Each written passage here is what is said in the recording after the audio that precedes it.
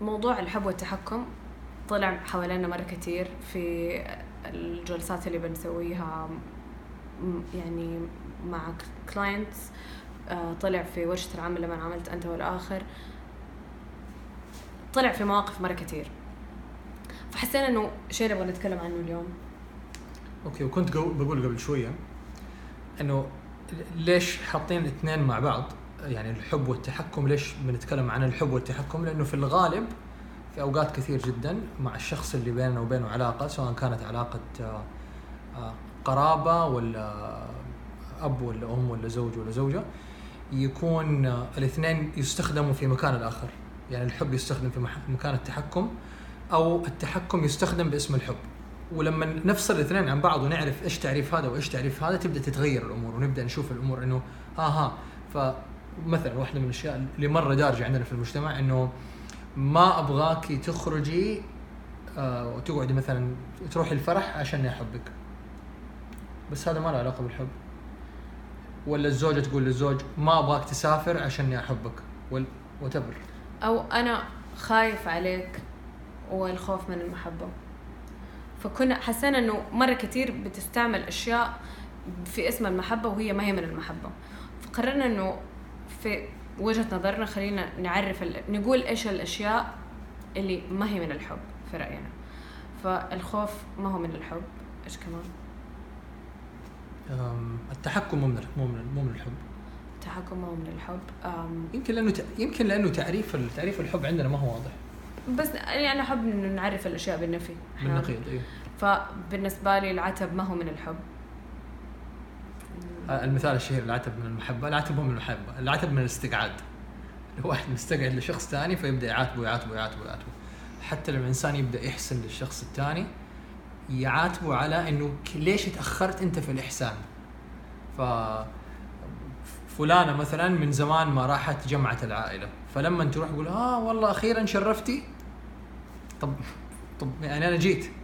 فالعتب ما هو من المحبة. دوبك تسأل عننا. أيوة دوبك تسأل عننا يا سيدي، ونبدأ نتكلم كده عن بعدين نقول العتب من المحبة. أيوة العتب من المحبة، بس عشان نبرر يعني الأفعال الشنيعة اللي إحنا بنسويها، وهو ما هو من المحبة أبدا ولا لي علاقة بالمحبة. يعني في تجربتي كيف حنقدر نعرف إذا هذا الشيء من المحبة ولا مو من المحبة؟ الإحساس اللي يجي لك منه من وراها.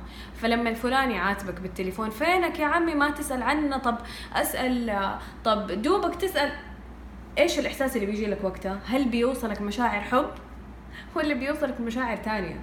لما أحد يقول لك ممنوع تروح الشيء الفلاني أو ممنوع تعمل الشيء الفلاني لأني أحبك، هل الشعور حب ولا ما هو حب؟ صح.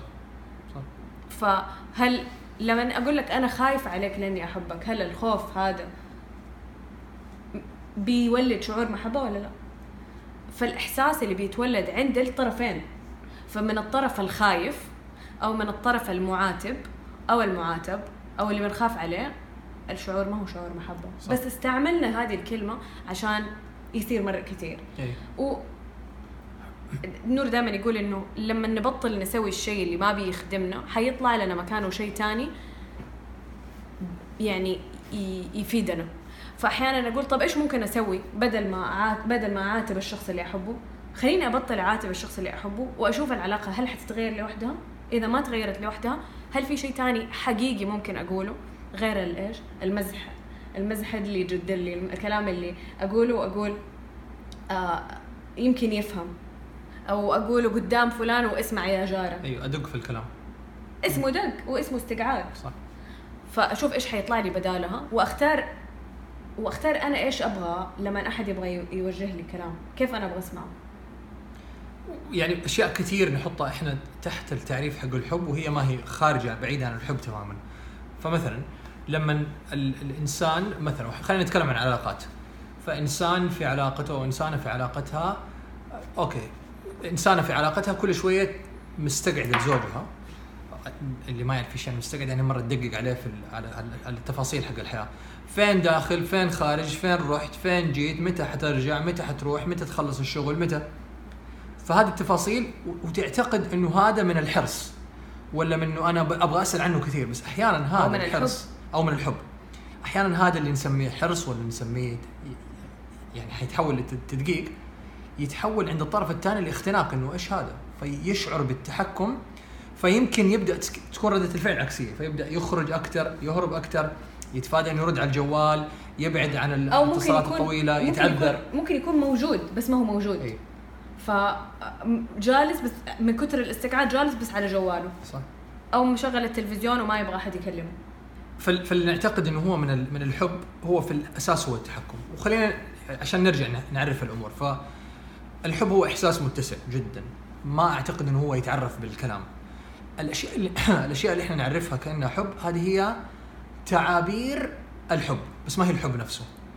فلما الانسان يحب شخص مثلا يبغى يضمه، يبغى يبوسه، يبغى يكون بقربه، هذه ما هو الحب، هذه طريقه التعبير عن الحب. وطريقه التعبير عن الحب تدي نفس الشعور حق الحب نفسه. فخلينا نقول انه ايوه، فخلينا نقول الحب هو شجره والاغصان حقها والثمار اللي تطلع، هذه التعابير عن الحب، كلها تعبير عن الحب. فدائما يكون احساس متسع، دائما يكون احساس ايجابي، دائما يكون احساس محرر، ما يكون احساس مقيد ابدا ابدا ابدا. لو كان مقيد معناته ما هو حب. فهذا الطرف الاول من الحوار اللي هو الحب. ايش مو هو الحب وايش هو الحب؟ وكل انسان ممكن يضع تعبيره، يعني تعبيره وتعريفه للحب بطريقته. ايش هو التحكم؟ وليش احيانا نستخدم الحب والتحكم نبدلهم في اماكن بعض؟ التحكم، وكنا بندرس قبل الحوار قبل شوي، التحكم نابع من اعتقاد انه الشخص المتحكم انه المقياس حقه هو المقياس الصحيح، انه يعرف اكثر. مثلا انا عندي المقياس الصحيح انه القهوه ألذ من الشاي، ونوف ما تشرب قهوه، فانا اعتقد انه هي يعني مدلعه، ولا هي ما تحب القهوه عشانها قويه عليها، ولا ما تفهم. ايوه، وهي ما تفهم اصلا، في ما عندها ذائقه، ما عندها، فابدا احط عليها لانه، ومن كده يصير عندي تحكم في الطرف الاخر، لاني اعتقد انه المقياس حقي هو المقياس الصحيح. وقبل فتره طويله يمكن كتبت مدونه عن الموضوع، اسمه انت لست المقياس. الفكره هو هل في مقاييس للاشياء يعني للذوق، هل في مقاييس؟ لو انا جبت كيكه دحين بيني وبين نوف، وفي شخص ثالث من هنا من الناس اللي بيتفرجوا، وقلنا خلينا ندوق الكيكه، انا قلت الكيكه هذه مو لذيذه، ونوف قالت رهيبه، والطرف الثاني قال والله، يعني مين الصح فينا؟ ولا احد، او كلنا. ايوه، ممكن كلنا صح وكلنا غلط في نفس الوقت، بس الفكره انه كل انسان بالنسبه لنفسه هو الصح، وبالنسبه للطرف الاخر ممكن يكون غلط. ومن هذا الاساس لما يكون عندي الاحساس انه المقياس حق الصح والصواب والخطا عندي هو الصحيح، يصير عندي كنترول على الطرف الثاني، وكنترول مره عالي، واعبر عن الكنترول هذا، اقول انه لا والله هذا التحكم هو من المحبه، فانا ما ابغاكي يا ابني ولا يا بنتي ولا يا زوجتي ولا يا فلان من الناس، ما ابغاك تسوي 1 2 3 4 لاني احبك، بس هذا مو هو الكلام الحقيقي. الكلام الحقيقي ما ابغاك تسوي هذا الموضوع، الخطوات هذه، لانه انا اعرف انه انت غلط، مو اعتقد، انا جازم انه انت غلط، لانه انا صح، لانه انا متشعبط وماسك في المقياس حقي. انه كيف انا قررت انه هذا الشيء صح او غلط نسبي جدا.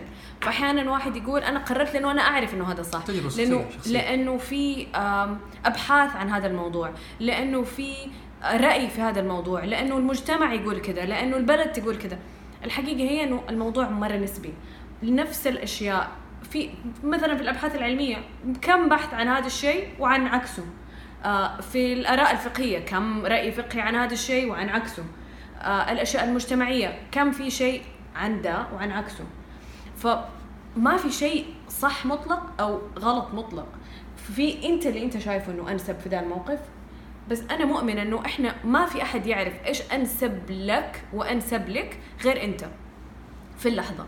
فالشخص الثاني احيانا، ويعني حنتكلم عن امثله بعد شويه، بس الشخص الثاني ممكن يقول انا ماني مقتنع بهذا الشيء، لكن لو انت حاسس انه هذا الصح اللي لازم تسويه سويه. يعني احنا في كذا موقف كذا عدانا، كان في موقف كنا بنعدي بيه، وقلت لنور انا ماني حاسه انه هذا الموضوع حيمشي، او ماني مقتنعه بدي الخطوه اللي انت حتاخذها، لكن لو انت حاسس بحقيقتك من جوا انه هذه الخطوه اللي لازم تاخذها، انا ابغاك تاخذها، حتى لو انا ماني مقتنعه بيها، حتى لو حتضايقني، بس عندي ثقه. زي ما انا عندي ثقه انه حدسي حيدلني، وانا دائما ابغى اسمع، ابغى اكون في حقيقتي، كمان ابغى هو يكون في حقيقته، حتى لو كانت على حساب نفسي، بالذات لو الحقيقه هذه تخصه هو في اموره هو. فاللي صار انه انت كملت في الموضوع وبعدين طلع الموضوع فيه مشكله، بس انت احتجت هذه التجربه عشان تستوعب شيء، فاخذت منها درس، ومثلا هي نقول حطيت حد اكسبيرينس ايوه خبره، اخذت خبره. فخلينا نرجع ناخذ خطوه على ورا ونقول كيف لو انا منعته، لو انا قلت له ممنوع يا نور تسوي هذا الشيء، انا حدسي بيقول لي انا ماني مرتاحه، انا متاكده انه ده الشيء غلط، ولو قلت له ممنوع تسوي هذا الشيء ايش كان حيكون احساسه؟ وبالمقابل ايش كان احساسك لما قلت لك انا ماني مقتنعه، بس اذا هذا احساسك خذ خطوه؟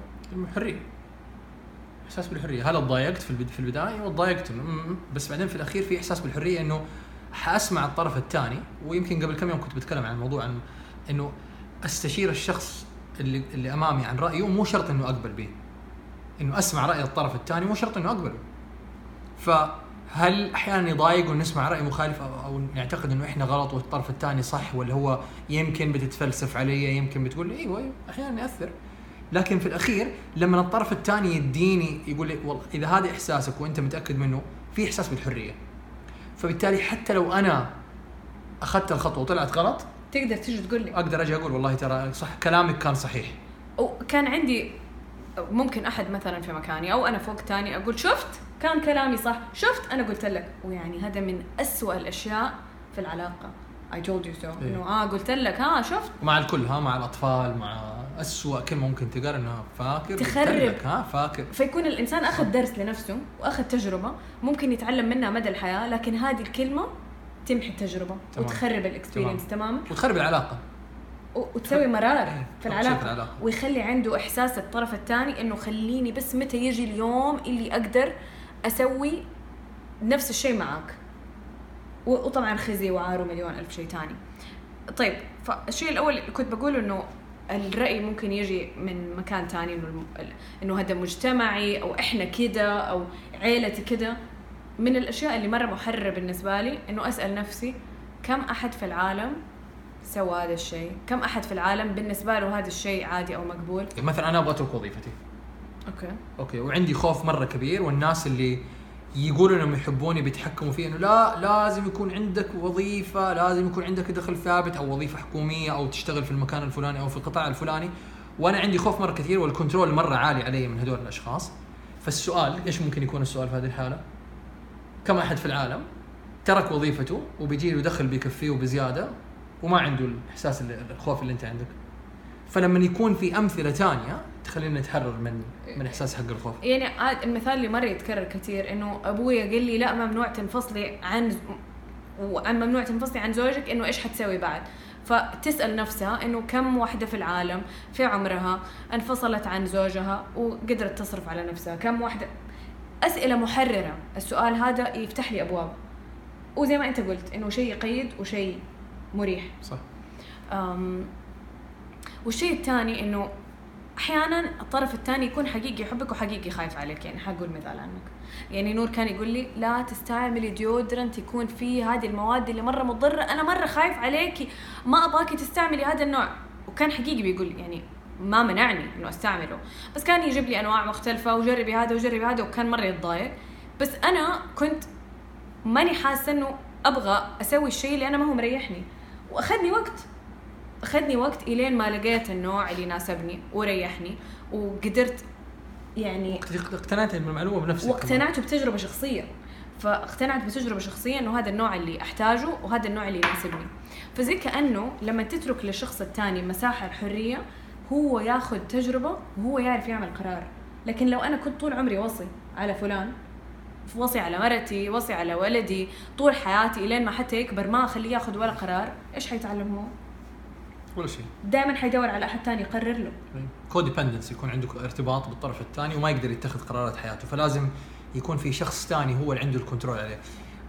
ويمكن ذكرناه قبل كده إنه الإنسان لما يكون عنده، لما دائما يسمح للآخرين هم يتحكموا به، أو إنه هو ما عنده تحكم على حياته الشخصية.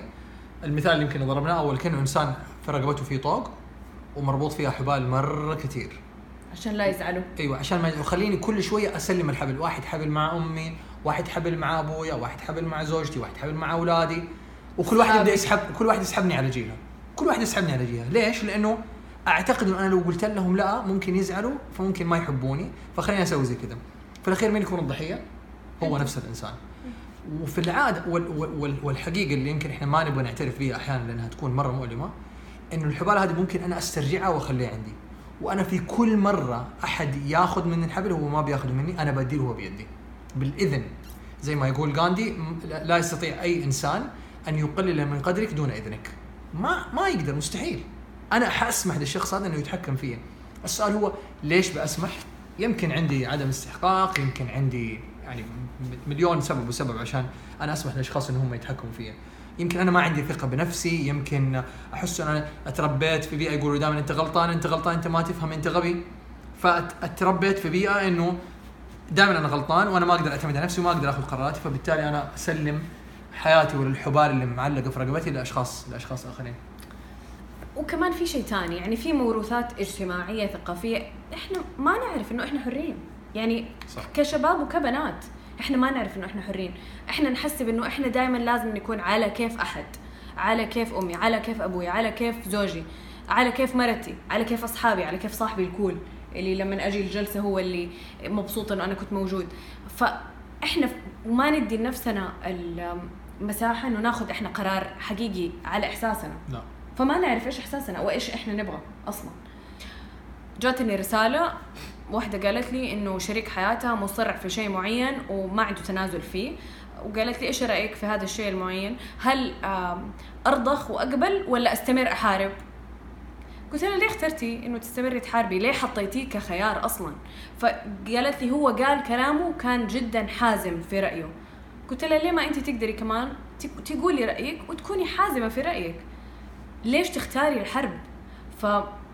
أول ما أنا أقول إنه أنا ححارب عشان الشيء اللي أبغاه، على طول أنا حطيت نفسي في مكان الضحية، والحياة تتحول لحرب كله من أول لآخر. أول ما أحط نفسي أنا في مكان الضحية، الشخص الثاني على طول حيكون في مكان الجلاد، والعلاقة حتكون كده وفيها حرب أو فيها تكسير رأس. بس الحقيقة هي إنه إحنا نقدر نكون كده، خيارنا إنه إحنا نكون كده. فأنا سألت هذه الست وقلت لها هل هذا الشيء اللي أنت بتتكلمي معايا فيه هل هو مرة أساسي عندك وضروري في حياتك ويعتبر من أولوياتك؟ قالت لي جدا. قلت لها إذن هذا الشيء تقولي وما تتنازلي عنه. قامت قالت لي طيب بس هو ما يبغى يمشي حاله. قلت لها فمين بيمشي حاله؟ سكتت. قالت لي أنا.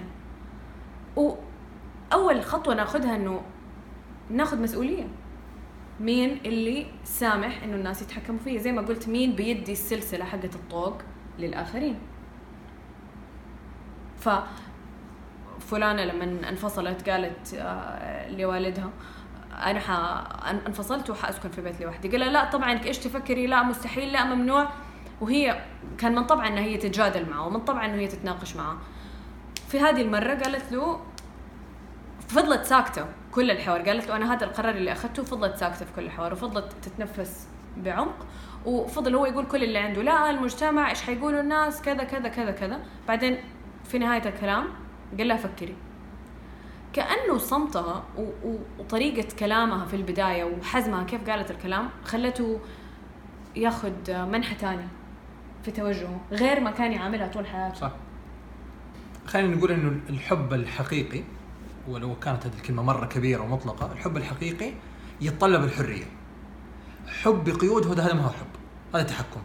أول ما يكون في قيود معناته هذا التحكم، هذا خرج عن دائرة الحب. فالحب الحقيقي يتطلب الحرية. ولو تسألنا إنه ليش إحنا ما إحنا أحرار في حياتنا، ما إحنا أحرار في حياتنا لأنه إحنا ما أعطينا نفسنا الحرية، لأنه إحنا نعتقد إنه إحنا دائما مقيدين.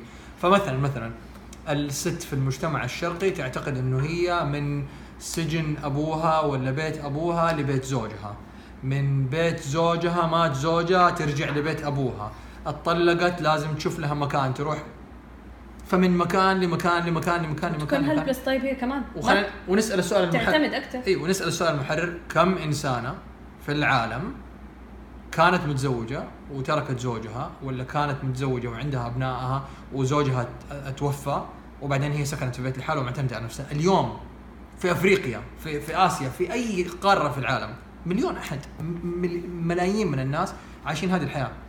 فليش نعتقد إنه الآخر يقدر يسوي شيء وإحنا ما نقدر نسوي هذا الشيء؟ لأنه إحنا اللي نقيد نفسنا، إحنا ما إحنا أحرار. يمكن ما عندنا استحقاق. أيوة، إحنا نعتقد إنه إحنا ما إحنا أحرار. صح. ما نعرف إنه إحنا أحرار. وهذه الكلمة اللي أنت قلتيها أول، احنا نعتقد انه احنا مقيدين، ننتقل من قيد لقيد لقيد لقيد. وكما لو كان الانسان ميتافور كذا سريع، انه انسان مقيد كذا واحد يحط له السلسله اول ما ينولد ويخبي عنده المفتاح، ولما ينتقل من مكان لمكان، من بيئه عمل لبيئه عمل، من بيت لبيت، من حياه عزوبيه لحياه زواج، احد ثاني معاه المفتاح يقول هاي تفضل هذا المفتاح حق فلان ولا هذا المفتاح حق فلانه. والحقيقه انه المفتاح دائما معانا في لحظه ولحظه تحرر من هذا وحياه بهذا.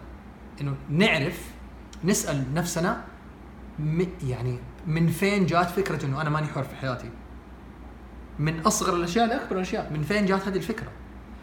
وفي الغالب حنلاقي هذه الفكره لها علاقه بتجربه في الطفوله، ولا لها علاقه بشيء انه لها علاقه بكلام الرضا وكلام برضاي عليك، اشياء اجتماعيه واشياء ثقافيه. لو اكلت الاكل ححبك، لو ما اكلت الاكل ما ححبك. والاشياء كانت مره فيها كنترول، ايش الكلمه، فيها تحكم كبير وفيها مانيبيوليشن. السؤال طيب كيف احد يبدا ياخذ خطوه؟ لما تختار نفسك الحياه حتختارك. في كل مرة أنت حتاخد خطوة في اتجاه نفسك الحياة حتاخد خطوة باتجاهك. واحدة من القصص برضو حكتني واحدة إنه كان اختاروها إنها هي تمثل السعودية في شيء، وكانت مرة متحمسة وتبغى تاخد ذا الدور، وزوجها قال لها لا عشان يمكن أنا خايف وما أعرف إيش، وقالت له بس هذا الشيء مرة حيخليني أحقق نفسي، وقال لها أنا ماني مقتنع. فقالت إنه أنا حختار نفسي، وقالت له أنا لازم أخذ هذه الخطوة. راحت وأخذت هذه الخطوة، وتاني يوم طلعت صورتها مثلا في الجريدة وفي كل مكان، أنا مرة فخور بيكي. والسؤال هو هل في كل مرة حيزبط بنفس الطريقة؟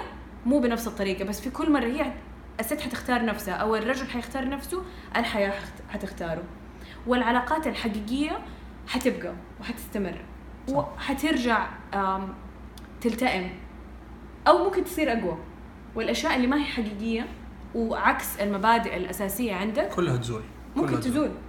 وهذا مثال يعني ممكن لو طلبنا من كل أحد الحين يتذكر الموقف اللي تنازل فيه عن حق من حقوقه. مثلا إنسانة أبوها قال لها ما حتطلع البعثة، أنا ما عندي بنات مثلا يسافروا يطلعوا البعثة، والله حتى لو مين راح معاكي.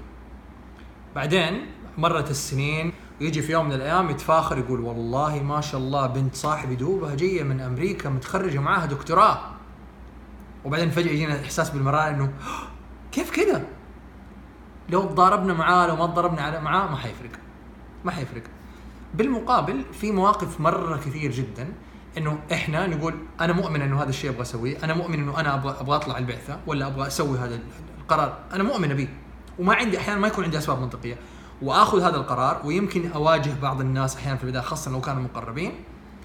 بعدين تعدي الأيام وهم يعني شاءوا أم أبوا فجأة ينسوا الموضوع والجدال اللي صار، إنه أنا خلاص مشيت كلامه ومشيت مع قلبي وعارف إنه الشيء صح.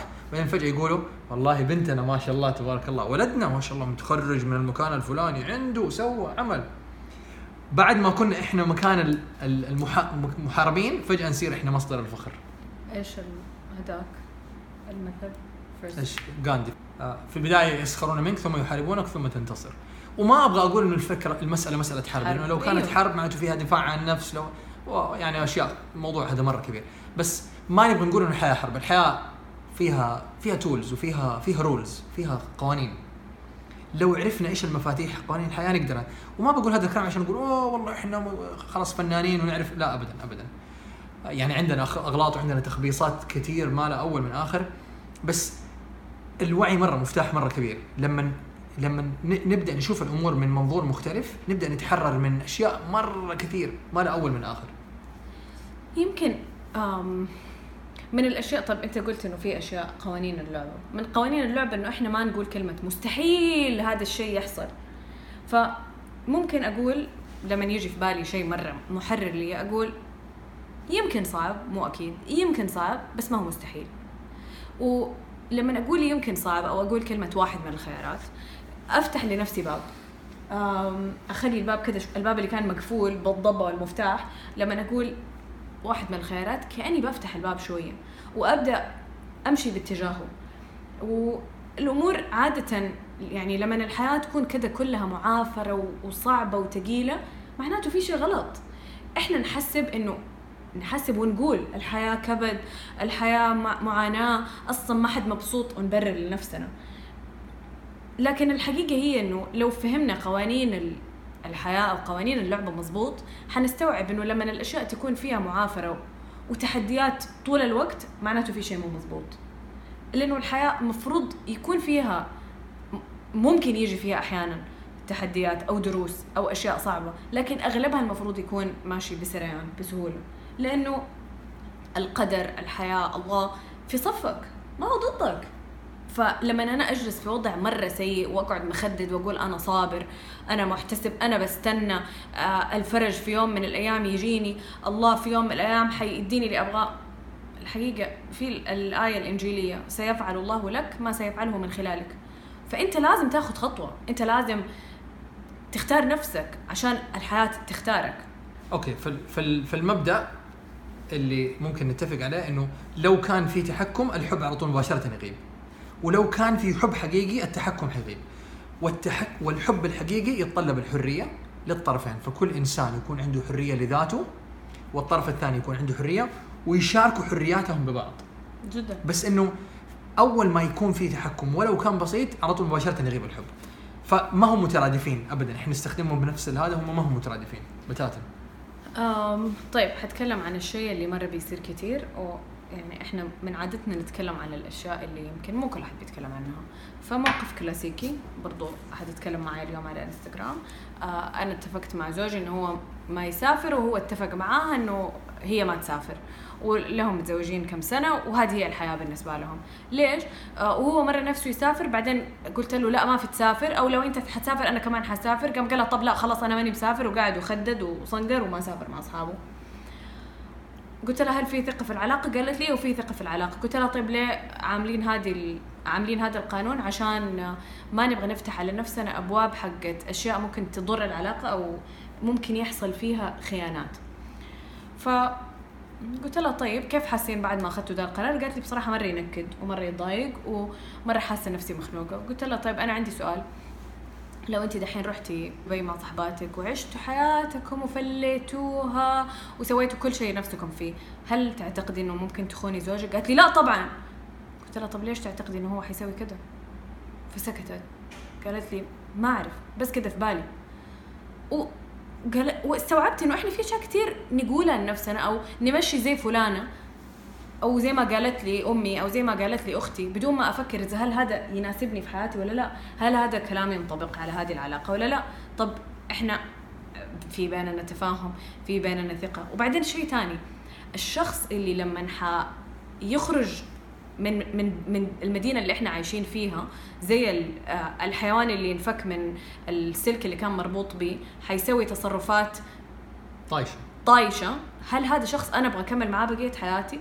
هل انا لازم اكون طول الوقت ربطاك بسلسله، رقيب على الشخص، او رقيب عليكي عشان اكون في ثقه؟ هل انا لازم اكون طول الوقت واقف لك زي كلب حراسه عشان احميكي انه ما حد يمكن يوم من الايام يضرك على الانستغرام او يضرك على الانترنت؟ ما يحتاج. ما احنا اوصياء على بعض، لا هو وصي عليها ولا هي وصيه عليه. لازم نكون في حقيقتنا، يعني اسمح للتاني يكون في حقيقته للاخر، وبعدين اقرر هل هذا الشخص اللي انا ابغى اكون معاه واكمل معاه ولا لا، والعكس صحيح.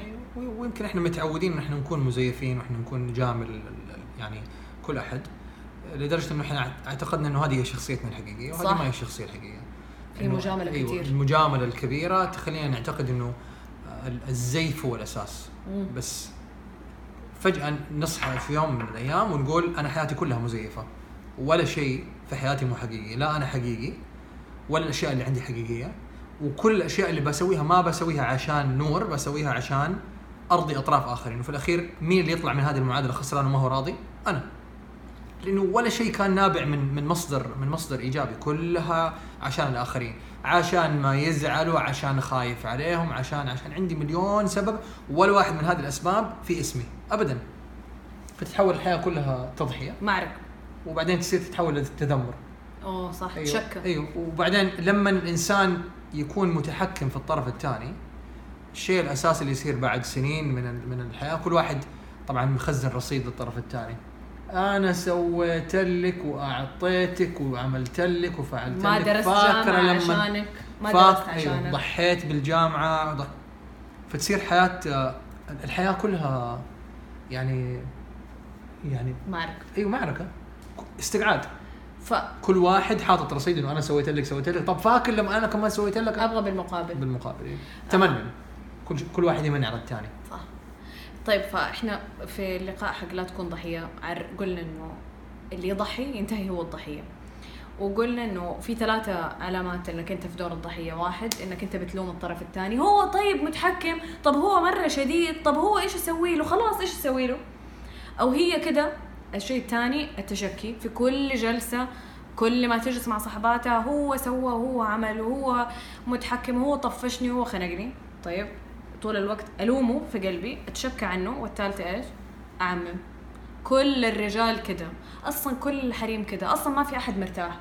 فهذه ال3 الأشياء اللي تقول إنه أنا في دور الضحية، مو بس معناته أنا في دور الضحية، تضمن إنه أنا استمر في دور الضحية، إني ما أخذ ولا خطوة على قدام، إنه أنا ما عمري أختار نفسي. لأنه لو أنا الضحية معناته مو لازم أخذ ولا خطوة، معناته في أحد تاني هو الجلاد، معناته في أحد تاني هو الغلطان. ما في أحد تاني بيتحكم في حياتك كلها، ففي كنترول مرة عالي جدا. ومعناته وفي شيء تاني، معناته انت قابلين على نفسكم هذه الحياة. فاللي بيضحي واللي متحكم فيه هو طرف مشارك، سواء على مستوى واعي أو غير واعي، على مستوى لفظي أو يعني جسدي، أو حتى على مستوى طاقي، إنه يعني الانرجي حقي إنه سامحة، إنه عادي معليش.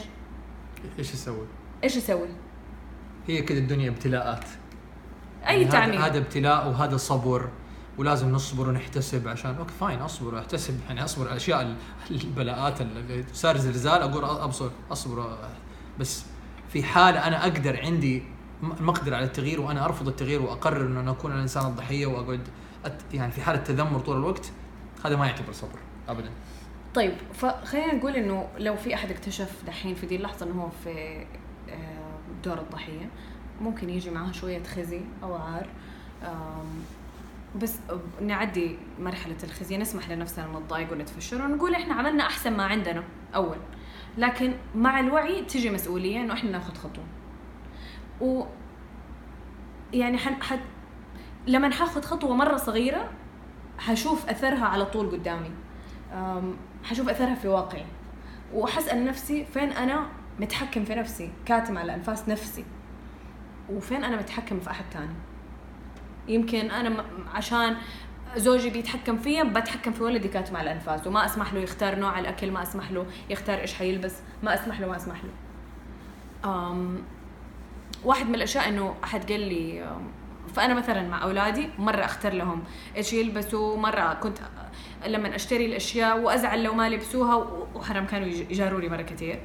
بعدين قابلت واحده بنت، قابلتها مره من زمان، شفتها وانا صغيره في الرياض، فقالت لي كيف حالك، مره من زمان ما شفتك. قالت لي يا الله دائما اتذكرك انه كيف كنت في اعياد الميلاد دائما تلبسي اي شيء على كيفك. قلت لها ايش قصدك؟ قامت قالت لي كنت تلبسي بكلات في يدك من هنا لهنا، وكان لبسك يكون شويه غريب، وانا مره فشلت وانكسفت. قامت قالت لي ومره كان يعجبني، كنت اقول لي امي ليش انت ما تخليني اسوي زي ما انا حكيت تسوي.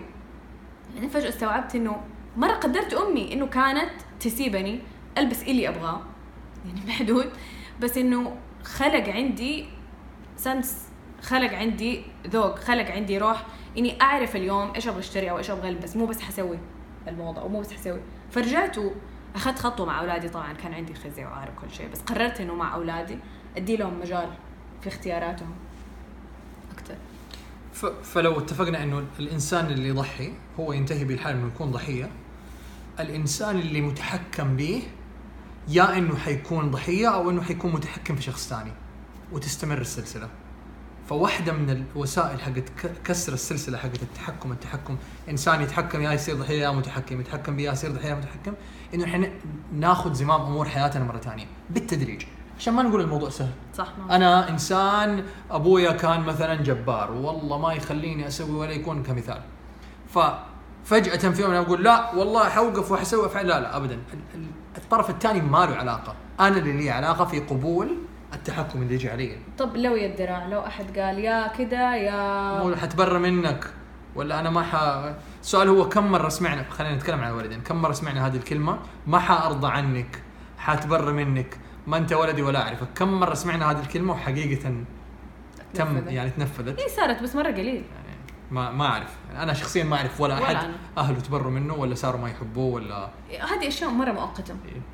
كلها مشاعر تروح بعد يعني لو مو 5 دقائق بعد 5 ايام، ما حتاخذ وقت وحتروح مره ثانيه. طب في شيء ثاني، لو انت كنت قابل بوضع السيء وقت مره طويل ودوبك وعيت وتبغى تاخذ خطوه، فكيف فجاه تاخذ خطوه؟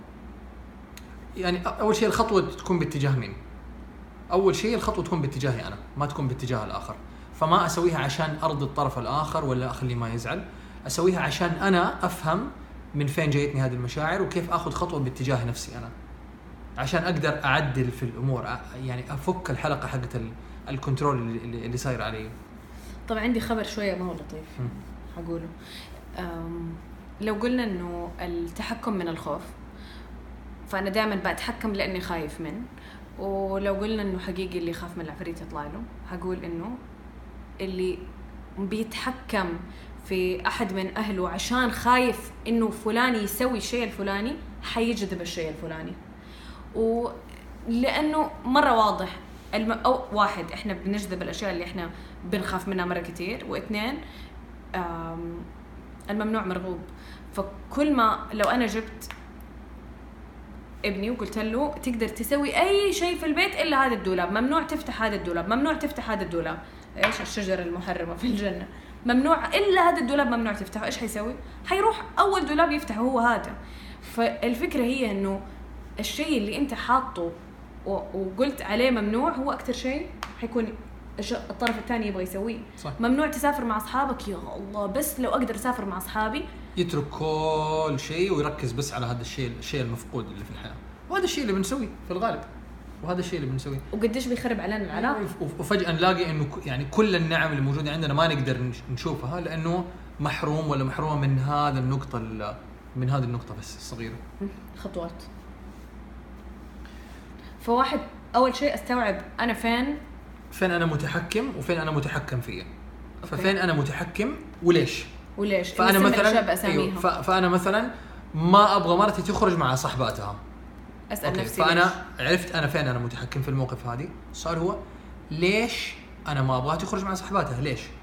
ايش الجذر حق هذا القرار اللي انا اخذته؟ ليش؟ في الغالب يكون في، لو قلنا الاشياء اللي حقيقتها هتكون انه انا والله انا ماني واثق في الناس، ممكن يأذوها، ممكن احد يضحك عليها. عدم ثقتك بالآخرين هي في الأساس عدم ثقة بمين؟ بالذات. ويمكن في جذرها يكون عدم ثقة بالذات وعدم استحقاق إنه أنا الناس يثقوا فيا. فلما أوصل لجذور الأشياء أبدأ فجأة أبدأ أفهم هل من السهل إنه أتحرر منها بسرعة؟ لا، بس أقدر على الأقل أوصل للجذور. وأوتوماتيكلي أنت لما تفكر إنه أنا خايف إنه أحد يأذيها من برا، أنت على طول ضعفتها وصغرتها وقلت إنه هي مستحيل تقدر تدافع عن نفسها، وحسيت إنه لا هي ما عمرها حتقدر، فقللت من قدراتها. فالخطوة الأولى أنا فين بأتحكم في أحد أو فين متحكم فيه. الخطوة الثانية هي إيش الجذر حق الأشياء، نسمي الأشياء باسمها. مو متحكم من الحب، متحكم من الخوف. دائما في سبب، ودائما في سبب. الناس اللي يعتقدوا إنه والله فلان هو بس متسلط على الناس، دائما في سبب. القانون يعني الكون يخضع لقانون السبب والنتيجة. كل النتائج اللي نحصل عليها في حياتنا هي بسبب لأسباب أعمال إحنا سويناها، سواء واعي ولا ما واعي ما تفرق، لكن كل شيء له سبب. ففي كل مرة إحنا بنتحكم في سبب لهذا التحكم. في نور حكاني قصة واحد كان يقول له إنه أنا لي ما أعرف كم سنة متزوج مرتي 10 سنين ولا عمري فرحتها بكلمة أحبك، عشان أبغاها إيش تكون دائما بتحاول. هو بالنسبة له إنه طبعا القصة بيقولها بتفاخر مرة إنه 10 سنين والله ما فرحتها بكلمة أحبك، عشان كده تقعد كده تغلي يعني. بس الحقيقة هي إنه هو من فين جاي عنده ده الشعور؟ لأنه في باله خوف إني لو قلت لها أحبك واطمنت وضمنت إنه أنا أحبها ممكن تسيبني. صح. يمكن لو خرجت برا البيت وتأخرت يمكن أحد ممكن يفقدها، ممكن تعجب بأحد تاني وتسيبني، ممكن نفس الشيء. وفي جذره في عدم استحقاق للحب، عدم استحقاق لاشياء مره كثير، او عدم ثقه بالذات، يعني اسباب مره او كثير. اسقاط تجارب في الماضي الين اليوم. فواحده من الاشياء انه لما احنا كنا صغار كان بابا طول الوقت لازم يرسل معانا احد، طول الوقت لازم تكون معانا دادا او ماما توصلنا، او حتى لما نزور اصحابنا ماما لازم تيجي معانا وتقعد معانا، واحنا كنا مره مخنوقين، وكان بالنسبه لنا هذا شيء مره كبير وثقيل الين ما يوم، وكنا ما نفهمه، كنا يعني نتأفف منه الين ما يوم قريب كنا مع بابا مسافرين انا واختي، وكنا جالسين في جلسه، فكان بيتكلم معنا عن طفولته، قال احنا يعني لما كنا صغار كنا طول الوقت نخرج في الشارع نلعب، ما حد يدري عننا، ما حد يسأل عننا، مو زيكم احد طول الوقت معاكم بينتبه لكم مطمن عليكم. فجأة استوعبت انه يا الله عشان كده كان مره بزياده بزياده بيتحكم، بس في تجربته وفي مخه انه هو بيعوض، يعني كان يبغى يحط حرص زايد، طلع على هيئة تحكم، بس فهمت السبب حقه، فهمت الجذر، يعني عذرته. بس لو كان هذا لسه بيصير اليوم كنت حتعامل معه بطريقة مختلفة. فلما اليوم بابا يقول لا تسافري لوحدك، لا اطمني على نفسك، لا ابغى ايش، لا تروحوا بلد بعيدة، ايش حيصير لكم بنات، فجأة استوعبت اعرف من فين جاي، فمتعاطفة معاه، فما اعصب منه، بس اعرف كيف يعني ايش I stand my ground، اعرف كيف اكون حازمه. وانه الفهم مره محرر، لما نفهم جذور الاشياء من فين بتجي نتحرر من وهم مره كبير، ونعتقد انه اشياء هذا هو العادي، فجاه يصير ما هو عادي، يصير لي سبب، فلو كان لي سبب معناته ما هو العادي ابدا ما هو العادي. فالحب والتحكم ما هم واحد ابدا، عكس بعض تماما. لو واحد زي النور والظلام، اذا حضر واحد الثاني يغيب، ما يجتمع الاثنين مع بعض. في كل مره نشوف فيها نحن متحكمين معناته في شيء غلط في انا بسويه، او لو انا في علي تحكم في شيء غلط انا بسمح انه هو يصير علي، وبيتكرر مره اثنين ثلاثه. يمكن المره الاولى عادي، والعلامه زي ما انت قلتي اول احساس بالخنقه، حاسس انه انا يعني في شيء غلط بيصير، حاسس انه انا مضغوط، حاسس انه انا في شيء انا مؤمن فيه ابغى اسويه، بس انه في احد حرمني منه ولا سلبه مني، بغض النظر عن الاسباب. طيب انا مره تضايقني لوية الدراع، انه يا كده يا اتبرى منك، يا كده يا ننفصل او تنتهي العلاقه. يعني في موقف واحده حكتني انه قالت لوالدتها لو انت تبغي تختصري علاقتي معاكي كلها على هذا القرار الصغير هذا خيارك. ونفس الشيء في علاقه يعني واحد وزوجته، قال لها انه انت لو تبي تختصري كل سنين عمري معاكي في هذا الشيء الصغير، انه انت تبغيه يصير بطريقتك زي ما انت تبغي، فهذا خيارك. بس ما يعني من اكثر الاشياء اللي تقلل العلاقه وتوطي منها انه على الطلعه والنزله اقول هذا اللي ينهي العلاقه. واذا بالنسبه لك انت العلاقه قد كده سهله وسخيفه، مصيريه الامور، ايوه لو العلاقه سهله وسخيفه بس على شيء قرار صغير يخصك انت ما يخصه هو، حينهي العلاقه في لحظه. اذا ندير علاقه يبغى لها اعاده نظر اصلا. طيب فشيء عملي، وتكلمنا يعني برضو كمان في البث حق الحب والتحكم سابقا عن هذا الموضوع، انه في ناس يقولوا طب اوكي لو انا عندي مثلا احد في البيت مره متحكم، سواء كان الاب ولا كان الزوج، ممكن يزعل. ما بتكلم عن زعل، بتكلم عن النقطه حقت اخذ الاذن. اوكي فلو في شخص عنده كنترول مره عالي علي، واحد انا بسمح بهذا الكنترول، وحسأل نفسي كيف انا بسمح انه هذا الكنترول بيصير علي. فمثلا بنت بتخرج مع صاحباتها عشان يذاكروا مع بعض في الكافيه، عادي، شيء يعني بالنسبه له هو هذا شيء عادي. عندها خوف مره كبير انها تروح تقول تستأذن من ابوها عشان متعود انه هو دائما يرفض، فصار في كنترول مره عالي. والنقطه اللي فرقنا فيها في المره الماضيه هو انه فرق مره كبير بين الواحد ياخذ اذن او يعطي خبر. لو انا مثلا ابغى استاذن من نوف، اقول لها نوف هل ممكن اخرج مع اصحابي في اليوم الفلاني، لما كانه الطوق اللي تكلمت عنه اول بعطي طرف الحبل لنوف، هي حتقول لي لا ولا ايوه، فكأنه انا سمحت لها انه هي تتحكم. والكلام فيه طاقه عجيبه، فيه طاقه مذهله بس لما ندقق على الكلام. فلما اطلب اذن من الشخص اعطي الكنترول عنده، لما اعطي له خبر الموضوع مختلف تماما. فطلب الاذن هو انه اقول هل ممكن 1 2 3 4. اعطاء الخبر هو انا خارجه من الساعه 6 للساعه 7 حروح اذاكر مع صاحباتي في المكان الفلاني، توصوا شيء. فجاه الحبل ما هو في يدهم، فما يعرف يمسك في شيء، ممكن لانه الموقف غريب عليهم، ممكن فجاه يستغربوا فيجي الموضوع كده، والله ما شاء الله هذا شيء جديد، يلا روح الله يوفقك. فجاه تتغير. وانا اعرف على الاقل يمكن 6 أو 7 اشخاص على الاقل اللي قالوا لي تجاربهم مع فكره اخذ الاذن ولا اعطاء الخبر، يعني تجارب مذهله، ويقولوا يا الله كيف كذا، يعني ما كنت اتوقع انه بابا ممكن يقول كذا او ماما ممكن توافق على شيء زي كذا، او زوجي ممكن يقول مجرد يعني نرجع طريقة. مكان نستحضر انه احنا احرار. فاعطي خبر من باب محبه، ما بعطي خبر من باب تحكم، ما باخذ اذن من باب تحكم. طيب شيء تاني، لو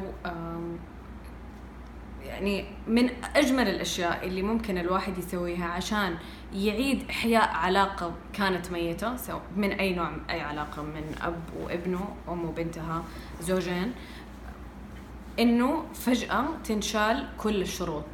أنا دوبي استوعبت إنه التحكم ما هو من الحب، فلك مطلق الحرية إنك تسوي أي شيء تبغاه، ولك مطلق الحرية إنه تسوي أي شيء تبغيه. أنا أحبك وأثق فيكي، وأعرف إنه اللي أنت حتسويه هو الصح لك، وإنه لو سويتي شيء ما كان صح لك حتتعلمي، وأنا برضو حوقف جنبك وحدعمك من الطرفين. من أجمل وأكبر الأشياء اللي ممكن أحد يسويها عشان يعيد إحياء علاقة، ويبغى لها شجاعة مرة كبيرة وثقة مرة كبيرة، ثقة بالذات قبل، ثقة في نفسك أول وثقة في الآخر. والشيء الثاني إنه هل ممكن بعد ما يقولوا البعض أنت حر، إنه ممكن الطرف الثاني يسوي شيء يضايقه؟ إيوه ممكن. فهل هي مثلا لو هو قال لها إنه أنا حقول الكليشيز اللي ما حد يتكلم عنها، لو هو قال لها والله أنا رايح المغرب مع أصحابي 3 أسابيع، هل عادي إنها هي تقول له إنه عادي إنك تروح، بس أنا شوية يضايقني إنه إحنا عادة مثلا ما نسافر مع بعض فترة طويلة، بس دحين عندك إجازة 3 أسابيع إنك حتروح مع أصحابك، فمضايقني ده الشيء.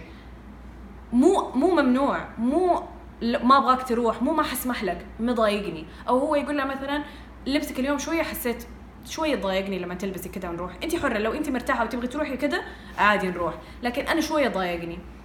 هذا الشيء يبني مرة حساسية في العلاقة، والطرف الثاني يبدأ يراعي شعورك، بدل ما كان الخنقة والتحكم والسقف في هذا ممنوع وهذا مسموح وهذا إيوه وهذا لا.